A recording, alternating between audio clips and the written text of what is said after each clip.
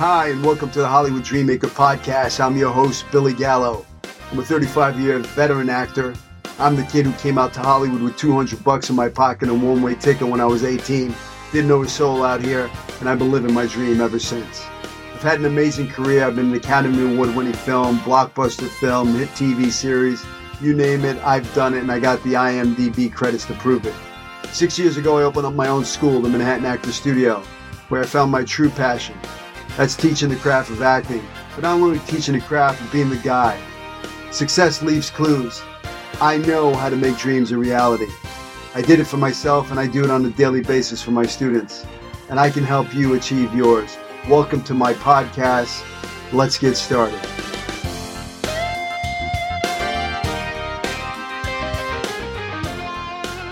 I am super excited to introduce my guest. I recently watched a short film called In the Valley of the Moon, and I was so impressed by these talented young filmmakers. I invited them to the podcast. I want to welcome the writer, director, producer, Luca Pizzoleo, and I want to welcome actor Fritz and actor Emilio Molina to the show. Welcome to the show, boys. Thank you for having us. Yeah, thank you. Thank you. We're honored to be here. So first off, I got to say, man, I was blown away by your film. I mean, I don't know how I stumbled on it, whether it was like Instagram or something. And then I watched the trailer and I was like, this looks awesome. And I clicked around and I found it. And I was blown, like I was like speechless. I was like, who made this film? You know, and I started digging around a little bit, and then I found that you guys have collaborated, and I watched some of your other films, you know, your Western you did, and a couple of your other short films. And I was like, you know, these are some talented filmmakers. So, you know, I created this podcast to inspire young artists to follow their dreams, right? You know, if a guy like me can come out to Hollywood at 18 with $200 in my pocket, a one-way ticket, not knowing a soul out here, and make the dream a reality, then why can't the listener out there, right? If there's a young filmmaker out there or young actors out there that want to do this, you know, and like you guys, you're doing it, man. You're creating your own projects. You're doing what I'm preaching to my actors all the time. I'm like, don't wait for the phone to ring.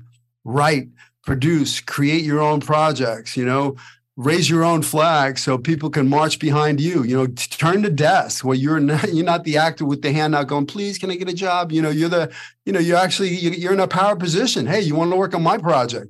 So, you know, I love what you guys are doing. So Luca, I just wanted to ask you, how did you get started in the business? You know, I like to go back. Like, when did you know you wanted to be a filmmaker? How did it all get started for you?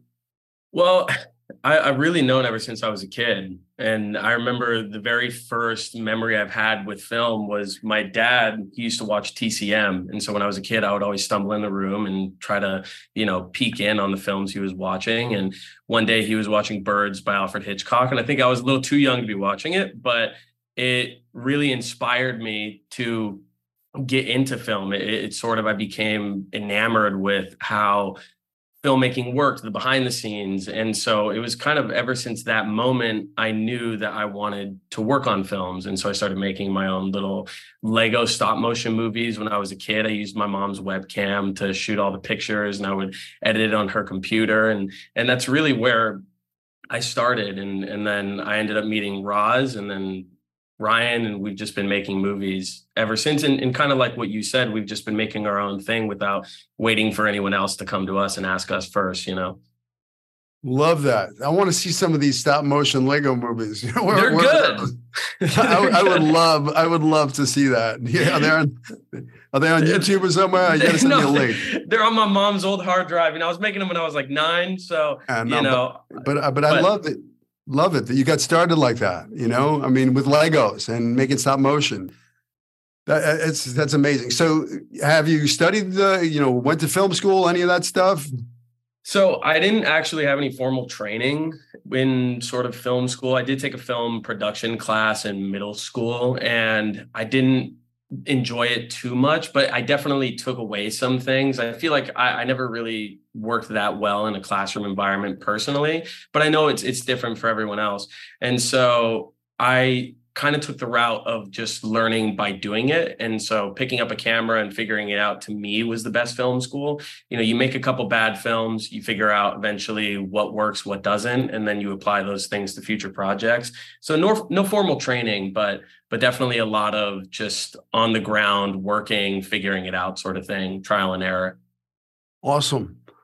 Hey, Roz, when did you know you wanted to be an actor? Where'd that get started? It started when I was about, I would say 13 or 14. I remember like watching like high school plays and like middle school plays, and always kind of thinking like, that's not me, that's not my thing. But then I was really enamored by like just filmmaking in general and like acting on screen. And so just watching movies as a young kid, just really engulfing myself in how this person became, this character that they created. And I met Luca early on when we were about 12 or 13 in middle school. We started making short films just like any teenager would. But they were just very stupid short films. I'm sure you can find them buried somewhere. But after that, just kind of really started taking it serious and finding a love in creating characters that are far away from me or very close to me. And I think just movies have been just a big part of my life. Just it's an escape from my world, and seeing how certain actors create these roles that are believable and then unbelievable in certain realms. It's really a unique thing to kind of go on this journey. And it's a journey that I've been kind of on for about 8 years now, but I'm just so excited to see what's coming next. Yeah. Yeah, it's awesome. I love that you guys, talk about a demo reel for you. You got all this great footage that you guys shot. I mean, you couldn't ask for a better demo reel. Very cool. Yeah, no, it's been great. It's been a lot of fun. Yeah. Wonderful. And Ryan, what about you? How'd you know? When did you know you wanted to be an actor? I've known pretty early on in my life, but my story is a little bit more complicated. I kind of got in the way of myself through middle school, high school, not wanting to focusing on sports, less on the dramatic stuff. I went to business school because, I told myself, it's a long shot and, do the safety net type thing and play it safe. All of my electives for business school were the drama stuff. So when I could do it, I was doing it. And then, I during the pandemic, things were put into perspective a little bit. I had a lot more time to myself with work from home, and Luca was kind of itching to make something, and we wanted to do it in a safe manner. So he was like, hey, do you want to audition for this little short that I have? I know you've always wanted to try acting. And so I've been doing it ever since, and it ended up working out. So I'm early on in the journey. I've only been really focusing on it 100% since 2020, but loving every second of it. This is what I want to do going forward. This is my calling. So happy about it. Awesome. So was that first film that Western that I saw? Yep, that was the first time I was ever acting on screen. So well done. Yeah, thank you. Yeah. Thank you so much. What's the name of that film again? West of Calico. West of Calico? Yep. Yeah. So, and that can be found on where? Luca's YouTube. Yeah. So youtube.com/Luca Pizzoleo, and you'll find it there. Very cool. So I just want to talk about In the Valley of the Moon. Listen, I've watched your films progress, and I've seen there's a different, you can really tell this one here, you put a lot of time and energy and effort, and, every element of it, from the wardrobe to the locations, to the production design, to the, to even, for the actors, the characters were so well developed, the gunplay. Everything was at a professional level. To where it was like, wow. So how did that come about? Well, in general, with everything, especially in the Valley, I'm a very meticulous person. So I go back and I research. And I remember when we were kind of in pre-production of Valley, I was researching the 70s, seeing, what do real estate agents wear back then? How would a sign look? How would a business card look? And so every little detail, I was very meticulous about making sure that it looked accurate or felt like you were in the 70s, because I feel like when you have those sort of world building elements, you can make it a little bit easier for the audience to really get lost in your film. And so I worked for a couple months. I think I wrote the script, and then I sent it off to Ryan and my cousin Nikki, and they gave me some really great feedback on things that I could really, dive into deeper. Because before Valley, I was always holding myself back for budgetary reasons. I thought something was too big or too difficult. And I mean, I guess making a 70s crime film isn't the cheapest thing, but we were able to do it for almost no budget at all, because really everyone on the set were friends. Roz and Ryan and my DP Jeremy. The only crew we really had on every day was me, Jeremy, and our sound guy. So it was only the three of us making this movie. And it's really just about getting a great location. And once you have, I think, a strong story, it's much easier to sell those other aspects. So it was a lot of time. It was a lot of effort. The wardrobe, the costume, the set design, all that I ended up doing myself, because I don't have a wardrobe or set designer. But, a lot of research, going around to the thrift stores and whatnot, and putting all these sort of elements into the film to really try and sell that effect. But I definitely agree that this is a big jump in quality in terms of our last short film. And that's because I feel like I didn't hold myself back creatively with this one. With every other project, I felt like I always held myself back and was like, no, I can't do that. But with this one, I was just like, you know what, I'm going to write it how I want it, and then I'll figure it out. So that's kind of the mindset that I went into with this project. Love that. You got to write big. You can't hold yourself back. If the scene is on an airplane, well, then write it's on an airplane. When you get to, production and you figure out, well, maybe I can't do the airplane. Maybe it might be a bus or a train or whatever. But, shoot for the airplane.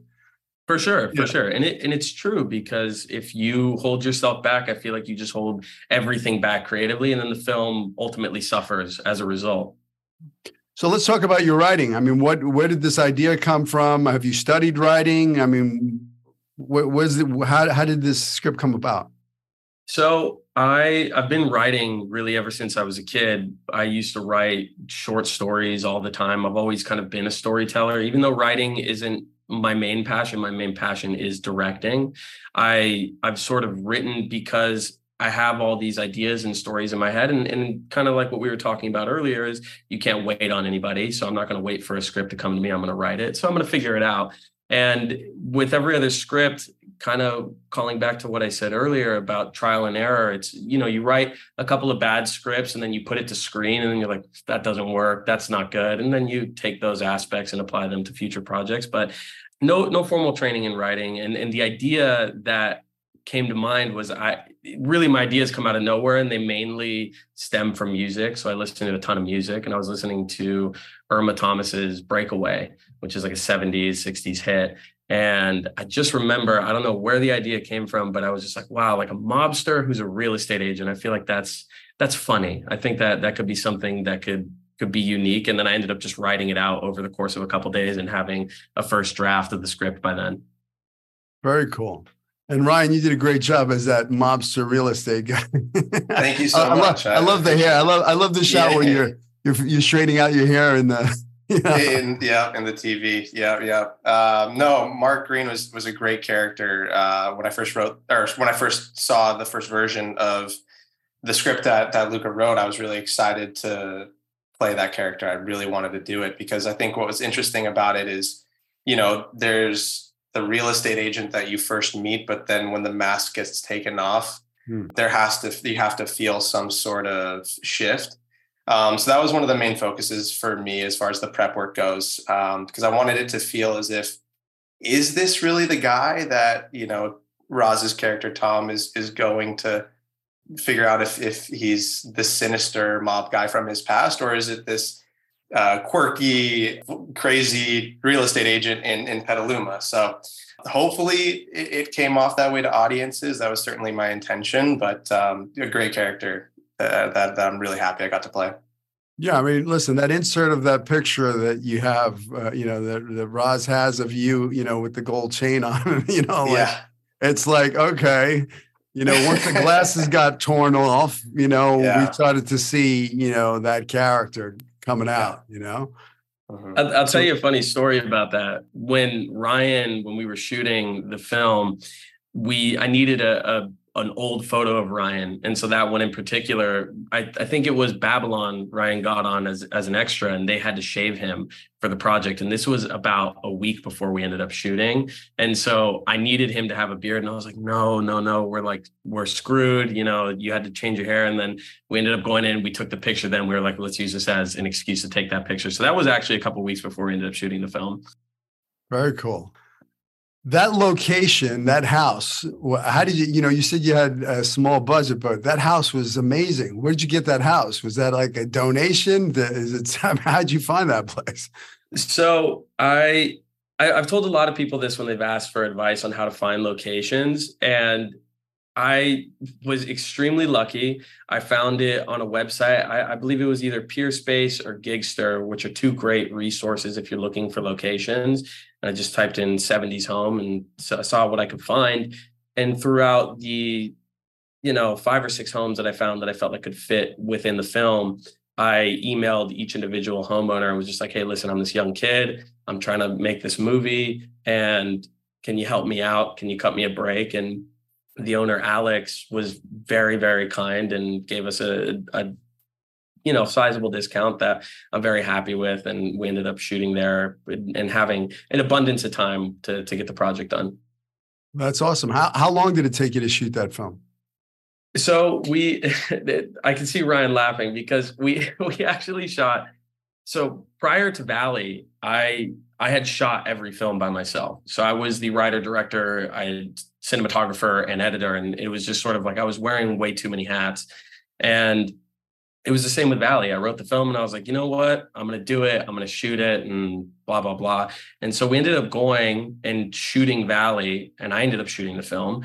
And when I got home, I looked at the footage and I kind of realized it was really, really bad because I'm not a DP. I'm okay, but I'm not, and also too, when you're trying to focus on too many jobs as a director, you can't focus on the actors. Mm. If I have to worry about the focus of the camera, I can't notice these little subtle things that Ryan or Roz are doing that I need them to change or whatnot. And so I feel like we put so much time into the project, and obviously I wasn't going to abandon it. And so my friend Jeremy, who's been a longtime friend of mine, we've never collaborated. This was the first project. I just asked him, I said, hey man, can you please help me save the project? And he came in and we ended up shooting 2 reshoot days. And I remember Roz and Ryan were confused. They were like, wait, didn't we already shoot this scene? And I was like, yeah, don't worry about it. We're just shooting it again, blah, blah, blah. And so some of the footage in there is my footage. At the end in the shootout, I shot that sequence, but everything prior to that was all Jeremy and all reshoots. But I actually feel like it helped the project in the end because it was almost like this really, it was like kind of an expensive rehearsal, we went in and we all got to be in the space, play with the space, stay in costume and whatnot. And so by the time we actually did it a second time, I feel like everyone was so prepared for every little thing. And it was just kind of like we flew through it. So it was, I'm definitely grateful for it. Yeah, it's great find, great location, everything about it. I mean, everything about the film. So Roz, you had an awesome character in the film, right? How did you prepare for that character? My prep work ranges between characters, but I got to talk a lot with Luca about the character and who this person was and where he came from and what he's after and where he's at in his life currently. But just a lot of research on the Italian mob and the Irish mob. And just kind of diving into that world and kind of finding who this guy was, whether it's from research or personal work but I'd like to just journal a lot. Like to figure out, what are the most important parts of this person's life that led up to this moment that we're shooting, and just kind of staying in that world, whether it's like the beginning, what am I after? Or now that I've already completed what I want to do, what's this character's next step, But yeah, just kind of doing as much research as I can in preparation into knowing who this person was and what he's after. And it was a lot of fun. It was just, shooting this was just awesome because it's just a character so far from me that it's like this cool guy who's like a gunslinger. Luca, actually, we were talking about it. He's like kind of like a cowboy gunslinger. He wanted me to have this kind of Western feel to me with the boots. But it was really a lot of fun to just kind of create this character and his world and what he wanted to accomplish throughout the film. Yeah, I love, that he's an Irish guy. Or they don't pay attention to the Irish guys or whatever the line was. But I love the detail when you're lighting your cigarette and you have a little shamrock on your Zippo lighter. We had a lot of fun with that. The little details in the film. I mean, it's all in the details. It's all those little details that add up. Even the car. I mean, the car was great. Where'd you get the car? So there's I believe it's kind of like an app on your phone. It's called Turo. And what you could do is you can go in there and you can filter what make, model, or year you're looking for. And we threw in anything prior to, I think, 1977. And we found, I believe it was a 66 flashback Mustang GT, but it was absolutely beautiful. And the car we ended up renting a car previous to this one, and it was a yellow Mustang. We brought it to the house, and then we ended up having no time for the shoot. And so we had to come back, and then the car wasn't available. So we rented a red car instead. So that was another kind of mess up on our part for getting two cars for the film. But the website is great. And honestly, I think very affordable for getting a vintage car for what you would think it would be. Very cool. I mean, the car is a big part of the storyline too. I mean, Right. No, totally. Don't mess with the car. No, yeah. And I remember talking to Roz and Ryan because kind of about the car in general. I actually swapped the ending of the film, I think 4 days before we shot our last shoot day.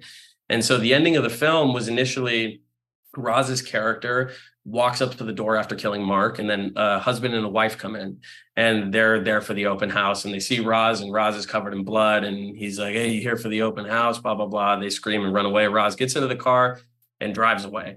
And I remember we actually shot that ending. I had the actors come in, we shot them coming into the open house, and then I sort of had this revelation a couple days before that this is going, in my opinion, not a very good ending. And I also think Roz's character didn't deserve the cowboy riding off into the sunset ending. And I wanted to bring Sam's character from the beginning of the film back. And so I ended up writing it back in.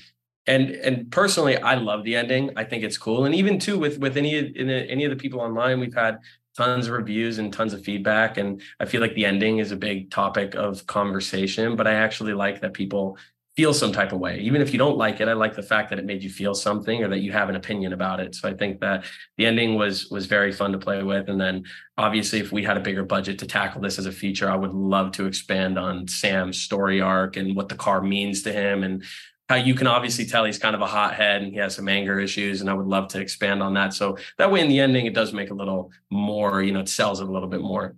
Yeah. So the act, but there was some detail work. Like when Roz puts his hands on the car, he looks at, don't touch the car. Of course. Yeah, no, totally. I tried to build that in, I wanted to make sure Sam was protective of the car in the first scene. And so when we came to the end, I did feel like personally for me, it made sense. And I just think it's a cool moment when he comes back, he's like, "Hey, Buttercup." Yeah, he gets him, he, catches him red-handed. Yeah. So I think it's great. I even like the brushing of the beard. I grew up, in Brooklyn, and there was guys in my neighborhood who would brush their beard in the 70s. Right. Yeah. Well, Landon, who I believe, he's a phenomenal actor. He actually came up with that. That was something that he came up with. It was little character work. Yeah. And the type of director that I am is I love to collaborate with my actors. So if my actors have something to say, if my actors have an idea, I'd love to hear it. Obviously, if I don't feel like it works for the film, then I'll tell them. But I like hearing things because I think you never know where you can get those little ideas. And Landon did that in his self-tape. And I just thought that was such a cool detail that he's this guy who very clearly takes care of himself, takes care of his car, takes pride in self-care and whatnot. And even speaking to little details, what Ryan was talking about with the mask of Mark Green, there was this moment where we were shooting the shootout and Ryan told me, he was like, I think I should take my glasses and rip them off and throw them to the side because the sort of facade of Mark Green is now gone. Tom knows who I am. I just shot him. And so now as soon as I take those off, I'm a different character. I'm not Mark Green anymore. I'm throwing that thing away. So I think that was, again, a very great detail from an actor bringing it up to me. And I think that that's a phenomenal thing in working together.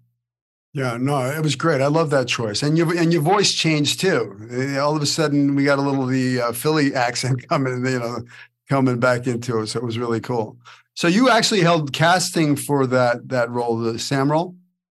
I did, yeah. I held casting for Sam and for Frank's role, who plays the sort of mob boss. And so I think, went through. Where was that breakdown? I would have loved to audition for that part. We should have got you. You would have been a great choice as well. But Marco is a phenomenal actor, and we loved working with him.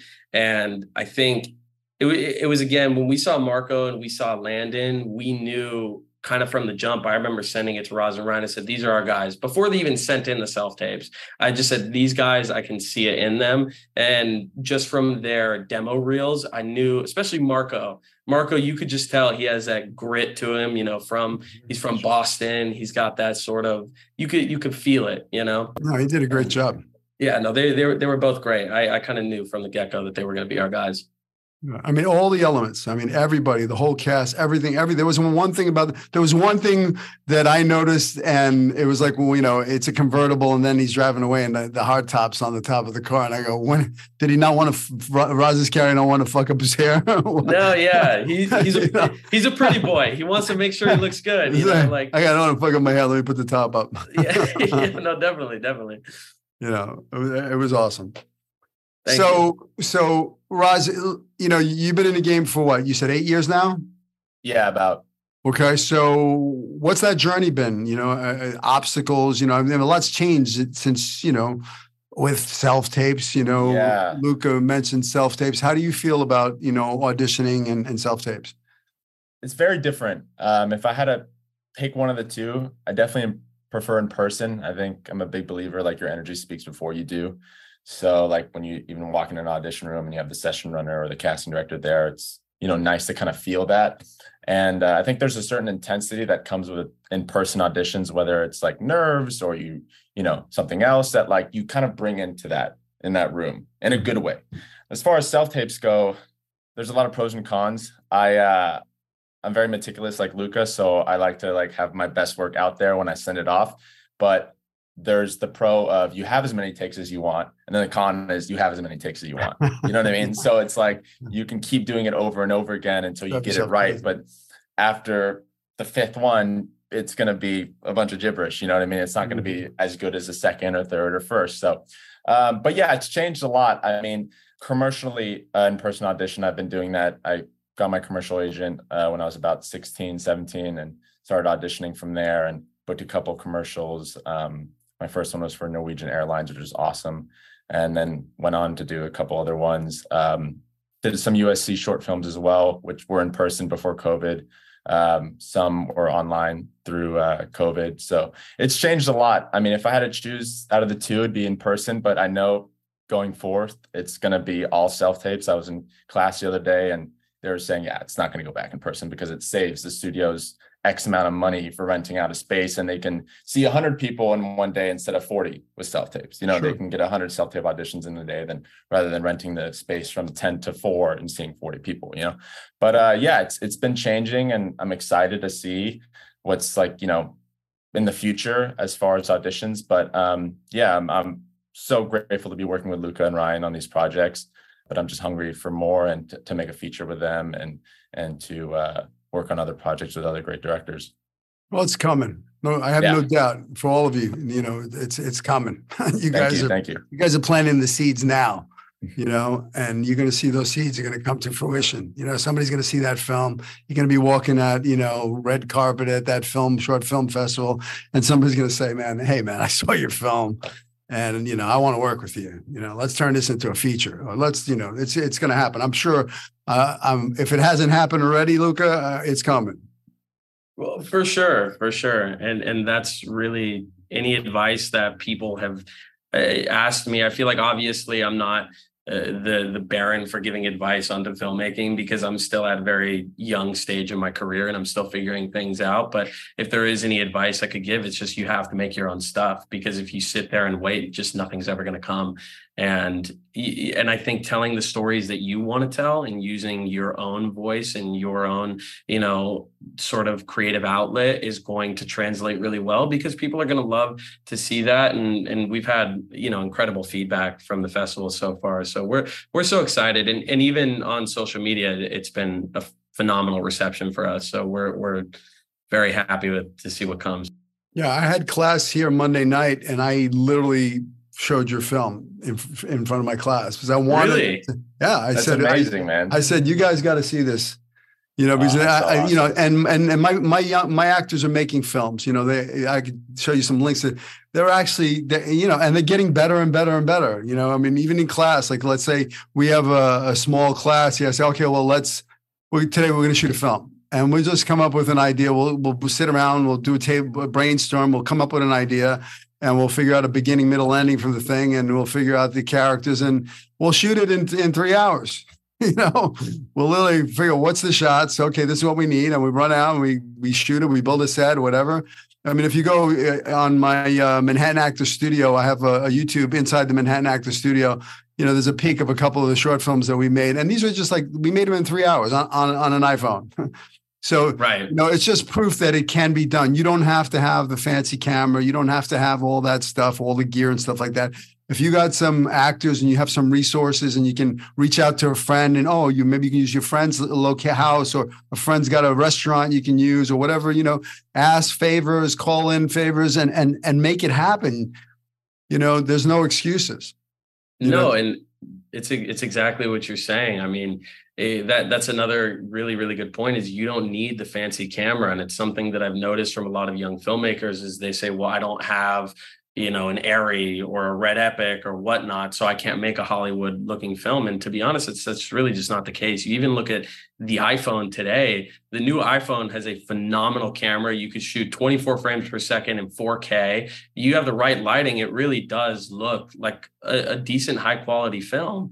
And even for Valley and our upcoming film, The Tragic Death of a Frenchman, we shot those on a Sony A7S, which is, it's a sort of mid-tier DSLR camera, which isn't, it's not this massive camera, but one of the biggest compliments we've gotten is that it does look like it's shot on a really fancy camera. And truly, it's not.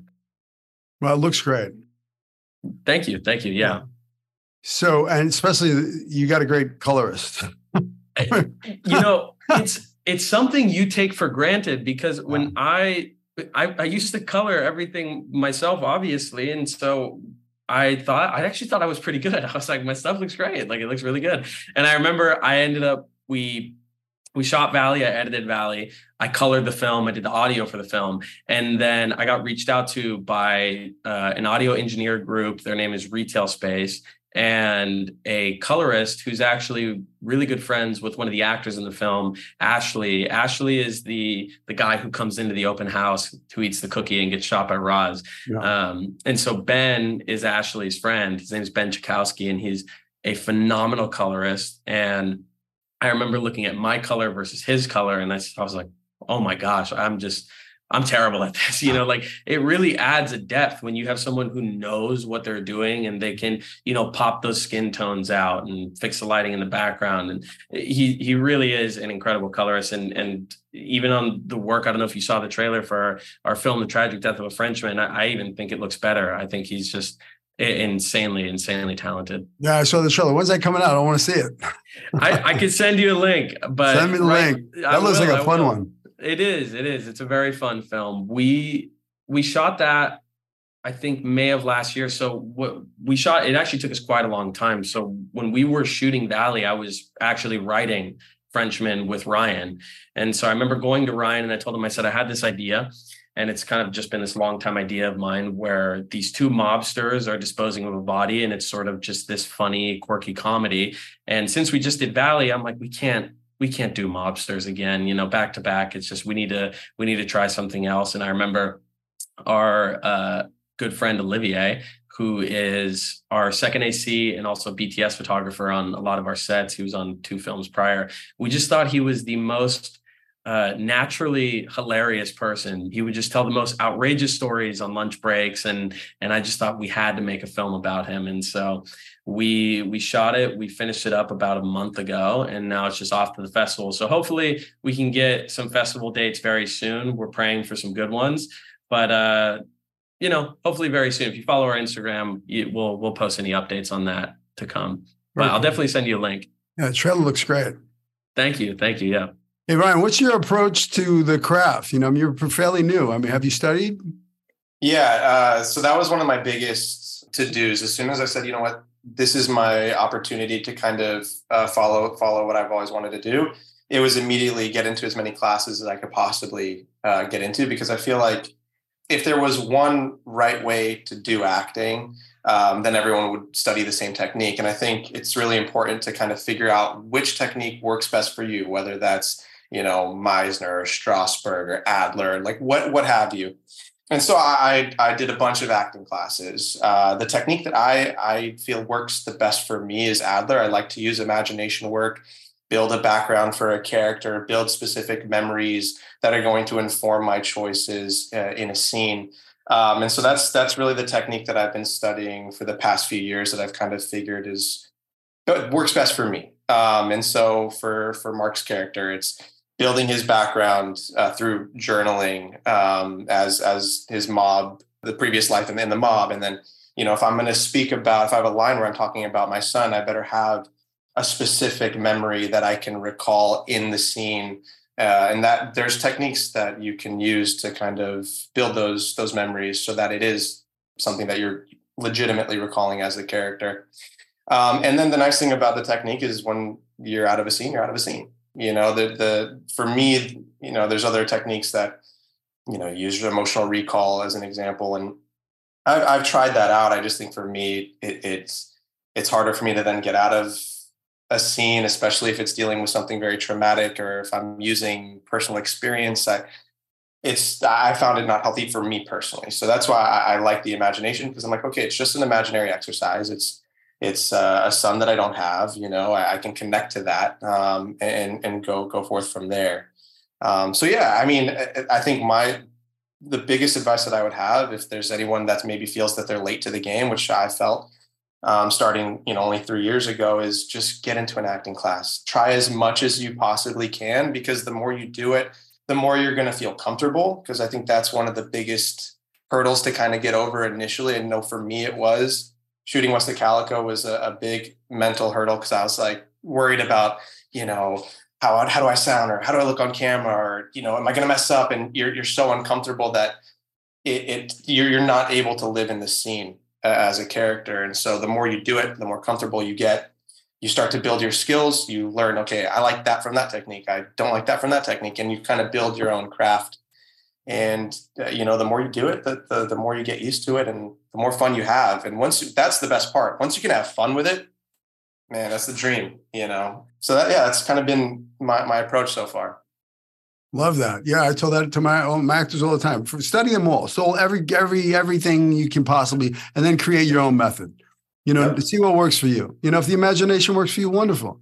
Exactly. But if not, if you need to dig into some kind of sense memory thing, something that's real, listen, on the day, if I need you to get to the emotional place and your imagination ain't working for you, I'm going to need you to have a backup plan, so you reach into your toolbox and tap into that real event that happened. Correct. Where, broke your heart and leave a piece of your soul behind. So whatever, learning the craft and learning truly what works for you and developing your own craft is the way to go. Yep, and you hit the nail on the head, because, what I noticed in this film, and what I've noticed what you guys are doing, is you're having fun. And when you're having fun, guess what? The audience is going to have fun watching you, because you guys were having fun, man. You were in play. That's why it's called players in the theater, right? It's called a play. Exactly. It's playtime. It's those actors, when you're in your head, you're dead. When you're in your heart, you're smart. When you're coming from play and you've created and you wrote a backstory, and your character, and what the previous circumstances, where he's going, his secrets and all his stuff, and you maybe doing some animal work, or you found a voice, all of those little things is going to make it more fun. It's play, because that's how you step out of you. You get out of your shoes, you step into the shoes of the character. Look, when you put the leather jacket on, right? Or when you put those glasses on and you put the hair, all of a sudden you start feeling a certain way. I mean, Roz, when you put that leather jacket, you strap on that gun, you got the boots and the wardrobe and that whole thing. It's like once you step into those shoes, you become the character. Yeah, I think wardrobe's I think it's so fun getting in a wardrobe. I remember when we were doing Western Calico, we actually got the wardrobe from, I think it was Western Costumes, right, Luca? It was Eastern Costumes. Eastern, which is a great company. If anyone's watching, check them out. But it just, when you put on those big old coats and you're out in the middle of nowhere and it's shivering cold and you got a fire near you, it's just really easy to kind of immerse yourself in that world. Same with Valley. I mean, you got those boots and the white blade tank top on and the yellow button up and the big brown leather jacket. Yeah, it was fun, man. I think getting a wardrobe is so cool. And Luke had mentioned earlier, we went thrift shopping for this, my character at least, because we wanted something rugged and something true to the character. So we went through so many options and we just kind of narrowed it down to these old, I think there were Levi's that we picked out for my pants and some old cowboy boots we found. And the t-shirt was like $10 and the leather jacket was just something that we picked off the wall that just fit. And yeah, but it's fun. Costume's awesome. Yeah. So I'm going to ask Luca, you don't have to answer. What was the budget on in the Valley? So our budget was under $10,000. I'll say that. And it really just kind of all came, it was all honestly primarily self-funded by me, and even Roz pitched in. And it was, the thing was for us, especially with like the thrift shopping and what Roz said about Eastern Costumes, is there's a lot of affordable options. And I feel like Eastern really helps out a lot of young filmmakers. And so you can go in and kind of get a price where it works for you. And for Roz and I, when we found his leather jacket, we found it at Jet Rag, which is a vintage shop in Hollywood. And it's a fantastic resource if you're looking for old costumes. And they're also very easy. If for Roz's costume, we found this leather jacket, it was missing a couple buttons. And so I was like, hey, it's missing a couple buttons. Can you give us a deal on it? And I'm pretty good at like haggling deals. But for us, I've saved up a lot of money throughout the years. I've done a lot of music videos and short commercials and those sorts of things, as well as photography. I've sold my photography to Home Goods and Home Sense in Canada.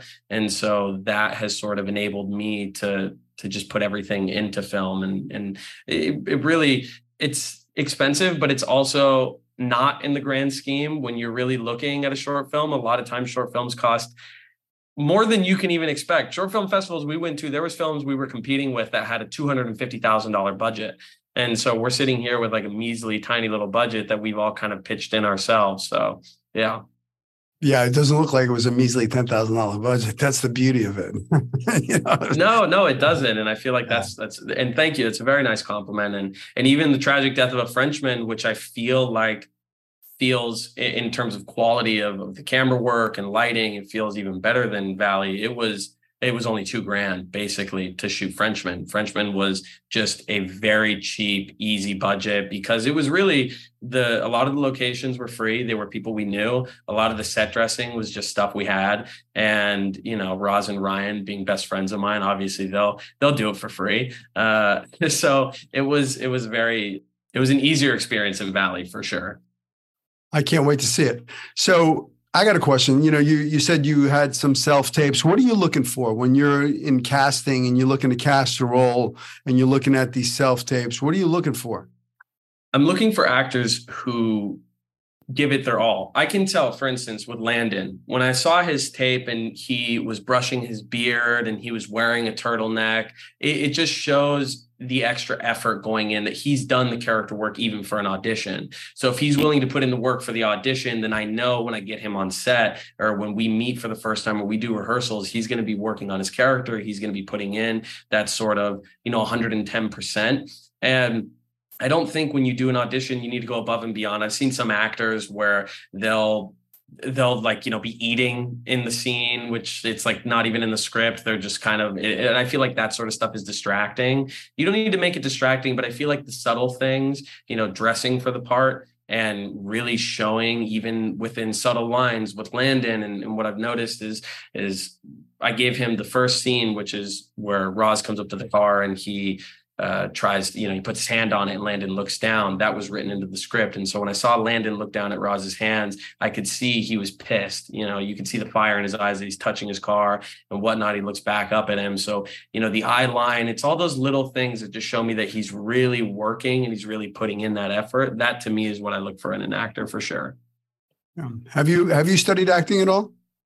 I have read some books and I've been to a couple acting classes. I do try and immerse myself into acting in some capacity, just so that way it makes it a little bit easier for me to communicate with the actors, because I feel like if you can understand the language, then it's a little bit easier to try and get your actor somewhere, because you understand how an actor works and is telling an actor be more sad isn't going to help them in any way. That's, not a very good piece of direction. But once you sort of learn those little things, then I feel like it's a lot easier. So I know a little bit for sure. I don't think I'm a great actor, but I think I could maybe do it. I think it's important for a director to, study the craft of acting, because you're going to be dealing with actors, and actors are fragile creatures. They're sensitive. They have, you have to know how to get them where you got to go in a gentle way, in a safe way. And if okay, well, this is a method actor, this is a Meisner, this is, this is my approach. This is how I can talk to this actor to get him where I got to go. Exactly. And knowing who your actors are. And that's why I implore any filmmaker, if you're going to make a short film, do rehearsals and do meetings, because you need to, my whole kind of approach is getting to know the actor on a personal level, because once you can understand them on a personal level, then going in on set, like you said, if they're a method actor, Meisner, whatever it is, you can better understand how to communicate with that actor specifically. If someone who is maybe a more sensitive actor or someone who is more fragile, then how you have to act on set to try and get them to where you want to get them. Because I feel like directing is really just guiding your actors to where you need them to be. And so it's definitely a great point to study those things so you can understand them. That way you have the language and the tools to communicate with them. Well done. Ryan, what do you want from a director when you work with a director? For me, I think it's like a collaborative effort between the actor and the director, because I think the movie making process, generally speaking, is a collaborative effort, right? You have your sound guys, your camera guys, your actors, your directors, producers, the writer is heavily involved. So I think that the fact that, I think, and that's something that we have with Luca for sure, he's talked about it earlier in this conversation, is that when you get to set, it's not his way or the highway. He's open to having a conversation with an actor, because whatever can serve the story or the film in a good way is something that he's going to be open to. So I think that's one thing. I think also just the type of emotional environment on a set, I think is something that, if it's a positive environment, that's going to always provide, just a better kind of, like I said, collaborative effort between the crew and the director. So those are kind of the things that I like in a director. I also like when they're very that they know what they want in a scene as well, because that does help from the acting perspective. And then you kind of get to play with them and, this is what I'm looking for, but, I like that idea. Let's switch it up. And, I think that does enhance, the emotion or whatever we're supposed to get out of this scene. So just things like that. How about you, Roz? Yeah, I think just clear and direct communication. I think that's the most important on any set, really. But someone who's just really easy to work with, I think that's a big plus in this industry, is just being really, caring about your craft and your responsibility on that set and that role, but also being a nice and easygoing person to work with, So growing up with Luca and Ryan, they're like my best friends. So it's, the communication there is direct, it's clear, it's all love, and so being able to work with Luca and him telling me he likes that, but he wants to switch this, I'm open to that, or he tells me I like this, but I want to switch that. It's all about making things work for the project and the sake of the project. But just a director who's very open and clear, and like Ryan said, knows where he wants the project to head in, and that makes it for us 10 times easier, because we get to play, and then we also get to listen and put those inputs into our work. And awesome. Honestly, just to touch on something Roz said, and Ryan too, I think what's so important for directors is to build a safe environment for your actors, because it is something that is so vulnerable to be acting, that if you can build a safe environment, it's easier for them to play and grow within the scene. So I think that's something that's very important for young directors, for sure.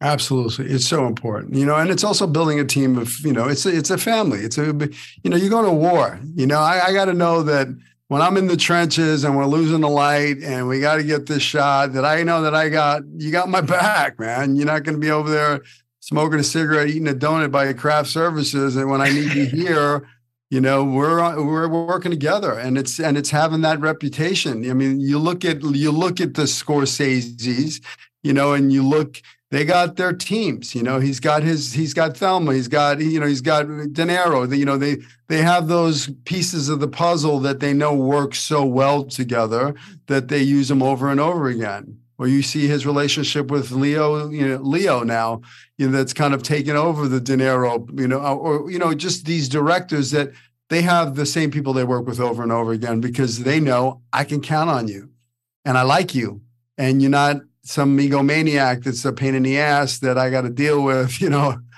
It's really important, especially when you start getting to the next level, when you're playing with millions of dollars and a big budget and time's money. And, I got 150 technicians on payroll, and I got to get this shot off, and I got a producer yelling at me, So it's really important that you have that team, that family. For sure. And I think that's something that feels like a family for sure. Yeah. And I think it's something that's so important, that when you go into any set or any sort of thing, to just be a nice person, because I feel like people don't really want to work with you if you're an ass, and people remember that. So if you're able to be a genuine and nice person, maybe it worked 20 years ago, but I don't think it works as much today anymore. I feel like people know that unless you're really at the top of your level, if you're not a great person, most people don't really want to work with you, and they're not going to put up and tolerate any BS, Absolutely. It's your reputation's everything in this business. You got to be likable. And even with casting directors, they got to like you. They know you, they not like you. You come in prepared every time. You play the big game. You make some big choices, high stakes. You may not be right for this role, but guess what? You made a fan, and I'm going to bring you back again and again and again till that right role comes along and you're going to land it. So, it's truly about building relationships in this business. Having those casting directors that love your work, because you're just, leaving a piece of your soul behind on every opportunity you get. You're playing the bigger game. I truly believe it's all about high stakes. How do you separate yourself from everybody else? Well, it's your choices. Talent lies within your choices. The bigger, the bolder, the stronger your choices, the more you've done the work, the more fun you're going to have, the more you're going to be free to play, so you're not worried about lines. It's just about, being in the moment and listening and reacting and having fun. And then you can play, because, it's like Halloween, right? Who doesn't love Halloween? You get to put the costume on, right? You put the friggin' mask on, the makeup, and you get to jump around, and it's playtime. Well, that's what acting is for me. It's like, I put on a police officer's uniform, I feel completely different. If I put on a gangster, a leather jacket and a gold chain and a wife beater, I feel like a different, it's a different guy. So, being able to step into that and be in play is the most important thing. Hey, Luke, if you could go back and give yourself some advice, the little you, what you've learned now, what would some of that advice be? The advice that I feel like I would give my younger self would just to not be afraid and to keep making and to keep creating, because I feel like there was this moment when I was younger where I became a little frustrated because I didn't necessarily know. And as we all know, there's no blueprint to this industry. There's no sort of like surefire way to break your way in. It's not like a doctor. You don't go to school and all of a sudden, boom, at the end of it, you got a career ahead of you. So when I was a kid, I think that was something that was a little scary to me. And I had a lot of trepidations before even deciding to kind of jump full force into film. And I think I would just tell myself to relax and to keep creating, because right now where I'm at, I'm in sort of this mindset where it's just, I want to keep making and I want to keep going. And I'm not really worried about anything else. I'm not worried about, an agent or a manager or this or that. I just want to make a good film. And what it all kind of boils down to is I love the craft and I love storytelling. So these films that I'm making are films that I want to see. And I think there was this point where I thought, is someone going to like this? Is someone going to like that? Is this going to work? Is that not going to work? And I think there's some conversation to be had on, maybe certain things in a script or whatnot. But I think at the end of the day, you need to be the only audience member you're really making this film for. Are you going to enjoy the film? Because you're making the film for someone else, I feel like it kind of lacks a soul. And so that's where I'm at now. And I feel like I would definitely tell my younger self to take that advice and keep pushing forward. It's great advice. How about you, Roz? Man, I know it's cliche and corny, but just fail. Just fail. Just don't be afraid to just fall on your butt and just, take it all in. Just because I think as actors, you get so in your head about, am I doing this right? Is the scene gonna, you know what I mean? What's my objective? And that's all important. But until you can really sit there and be like, wow, this is the bottom of this scene, and this is not how this is supposed to go, then you can climb up that ladder and be like, okay, what are my next steps? What does my character need to achieve? This and that.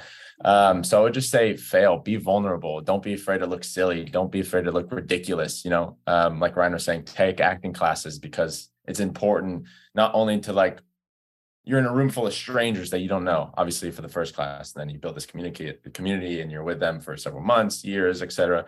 But just fail and be vulnerable in front of these people that you don't know, because that's when you really grow, because if you're just in a shell and you're just in your own little bubble, and COVID has made it feel like that because everything has been self-tapes, and luckily we're back into acting classes in person and stuff like that. But just being vulnerable and just really not afraid to make wrong choices, because then those right choices will come up. Maybe they're the best right choices, or they're not the best right choices, but eventually you'll get to that point where, and you're never gonna, my whole mentality is there's always room to grow. And I think that's really important in this career path, that there's always an opportunity to become better, whether you're tackling a new character or a character that you've kind of, played with before with a different role. But just fail. I think that's the most cliche thing. And like Luca said, just relax. There's no blueprint. Things will come when they come, no matter what your age is. If you love it, you're going to stick to it and it'll come. It's great advice. And I don't think it's cliche. I mean, you want to fail, failure is good. You want to get some no's in this business, no. Every no brings you closer to a yes. Just keep getting no's. You fall, dust yourself off, get back up and go again. It's really getting outside your comfort zone. Yeah, like you said, being in class and being vulnerable and everything you want is outside your comfort zone. So be willing to get uncomfortable. The more you get uncomfortable, you get comfortable being uncomfortable. In class, okay, I did that. Class, I push everybody outside their comfort zone. Because I want here's the gym. You're working out. Yeah. And when you get to that set, or you get to that environment where you have to, you're in a producer's meeting and you have to be there, it's no big deal. I did that shit in class on Monday, Exactly. Yeah. So, it's great advice. Stay in class, work your craft, because of that, all that work is going to meet an opportunity, and that's when you get lucky. Absolutely. And that's when you get that part. Yeah. I'm taking a course right now, and my teacher always says we want to live in a place of uncomfortability. Yeah. We want to live in a place that we're not used to, because then that's when magic happens. When you're so used to just, I'm going to stick in my little box and play it safe, it's not going to work in your favor. So I think in a place of uncomfortability and vulnerability is magic. Yeah, I mean, when I tell my actors all the time when they're, they get the little adrenaline pumping through their veins and they're nervous, and I go, no, what you're feeling is excited, because your instrument is telling you you're doing exactly what you're supposed to be doing. This is the path for you. You want to feel that way. There's people that pay a lot of money for that. They jump out of friggin' planes and climb mountains. Guess what? You get it on a stage, a safe stage. You're not going to die. But, it's embracing that, that excitement, and know that it's just playtime, and staying out of here, because the mind is the dangerous place, and it could tell you some noise about yourself or fear this, or what are people going to think, or whatever. And you want to be able to guard the gates of your mind, the monkey brain that's going to tell you you're not good, you're enough, or what are people that? That's all noise. You got to be able to just step into your power. This talent was given to you. It's a God-given gift. It was given to you. And, just shine your light and play. Absolutely. How about you, Ryan? If you could go back and give yourself some advice, what would it be? Yeah, I would just tell myself, don't let yourself get in the way of what makes you happy. That was kind of a recurring theme for me. And I think the more you play it safe in life, I mean, life is too short in general to play it safe. You don't want to be looking back and have regret. So the sooner that I realized, just get into an acting class, just go make movies with your friends. I mean, that really is the dream. I've never been happier. I mean, I've told people in my life, if I could just Monday through Sunday, just be in an acting class all day, working with actors, and unfortunately, the social construct of life, you can't, that's not how you make a living and, live life. But if that was the case, I mean, that's heaven to me. That's, that's my church. So the sooner that I realized that, or as soon as I realized that, I've never been happier. So I would just go back and tell myself, don't be afraid. Just go do it. Just get out of the way of yourself, and it'll pay dividends for sure. Love it. So what's next? So we have the Death of a Frenchman coming out, but is there something else in the mix? Are you guys, writing something else? So we definitely are looking forward to a bigger and better future in terms of all of our own careers. And so for us, I think that means a feature film. I think at this stage of my career, I feel more than ready and capable to tackle something like an indie feature film. I mean, primarily with Frenchman and Valley, we did those back to back. It's essentially a feature film right there. I mean, there's an hour between those two films. And so I feel like we definitely are going to be promoting our next project, Tragic Death of a Frenchman, which we think is great and people will love. And we are hoping that we can move on from the short film and jump into something bigger. And if it takes us another year or 2 years, that's fine. We're still going to be here, treading the water and pushing through because it's what we love doing. And that's really that. So right now we're in, talks to push forward to a feature film, but we're going to just be promoting Frenchman and Valley for now and just silently work on in the background. But when we have something, we'll definitely let everyone know. And I think it'll be very exciting. That's awesome. If a listener out there wants to see your films, where can they see them? You can see our films on my YouTube channel. It's Luca Pizzoleo, LucaPizzoleo. And you can even go on our Instagram. We have tons of fun, BTS and cool little clips and whatnot on our Instagram and even our TikTok, which would be under the same name. Very cool. How about you, Roz? Where can people find you? All my socials are just at Roz Fritz, RazFritz. Yeah, I'm just starting out my journey on social media. I'm not a big social media guy, but I know it's a big part of the industry. And so I think it's just as important as your craft is to staying up with, your followers and keeping them up to date with what you're working on. But yeah, at Roz Fritz. Cool. Ryan? Same for me. At Ryan Emilio Molina, both Instagram, TikTok. That's where you're going to find all of our marketing materials for upcoming projects and BTS, all that stuff. So yeah, at Ryan Emilio Molina. Love it. So I have you here and I'm predicting huge things for you guys. Just keep doing what you're doing, man. Keep creating.